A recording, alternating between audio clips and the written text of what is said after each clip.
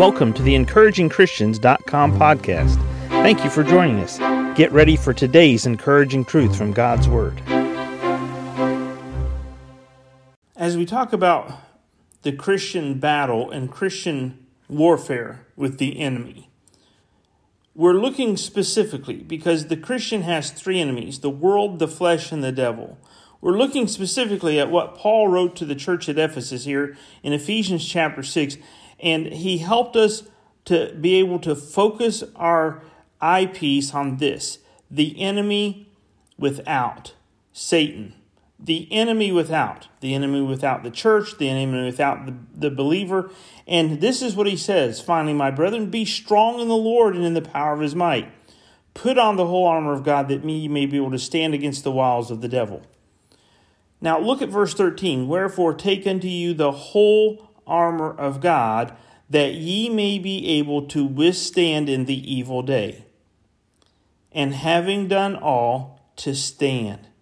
This is important, and this is important for you right now, Christian. Satan will come after you. No, he won't come after me. I'm saved. Satan will come after you. Jesus said to Peter, Satan hath desired to sift you like wheat, but I have prayed for you, Peter, that your faith fail not. Are you a stronger Christian than Peter? Are you willing as a Christian to deny what Jesus said to Peter, and that is that Satan wouldn't go after Peter because Peter was one of Jesus' own? See, that's where it gets real tickly for a lot of people in their Christian faith today. They've turned a blind eye to this aspect of Scripture, but Paul didn't turn a blind eye to it. Jesus didn't turn a blind eye to it. And just because you and I are in Christ and we're saved, our name's written in the Lamb's Book of Life, we've been forgiven, the Holy Spirit lives inside of us, doesn't mean we don't get attacked by the enemy. But we can stand firm. We can withstand. We can withstand in the evil day. Wherefore take unto you the whole armor of God, that ye may be able to withstand in the evil day. That's so important for you and I. Jesus went through temptation in the wilderness, and he withstood Satan. How did he do it? It's real simple. He had the whole armor of God on. He was able to quench the fiery darts of the wicked one by taking the shield of faith. His faith stood firm in the word of God that he quoted to Satan. Verse 17, and take the helmet of salvation and the sword of the Spirit, which is the word of God.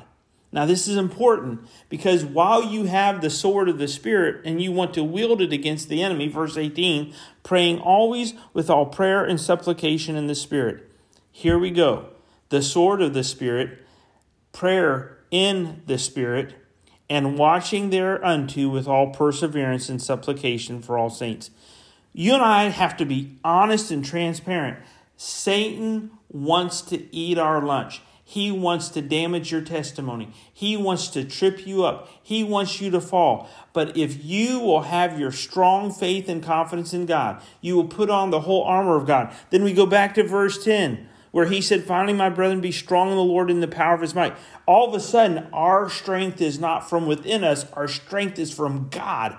And his strength works through us and withstands the evil of the enemy and withstands Satan in the evil day when he attacks. And the lion is toothless. He can't do anything to harm us. His fiery darts fall flat on the ground. They do not do damage to us as Christians.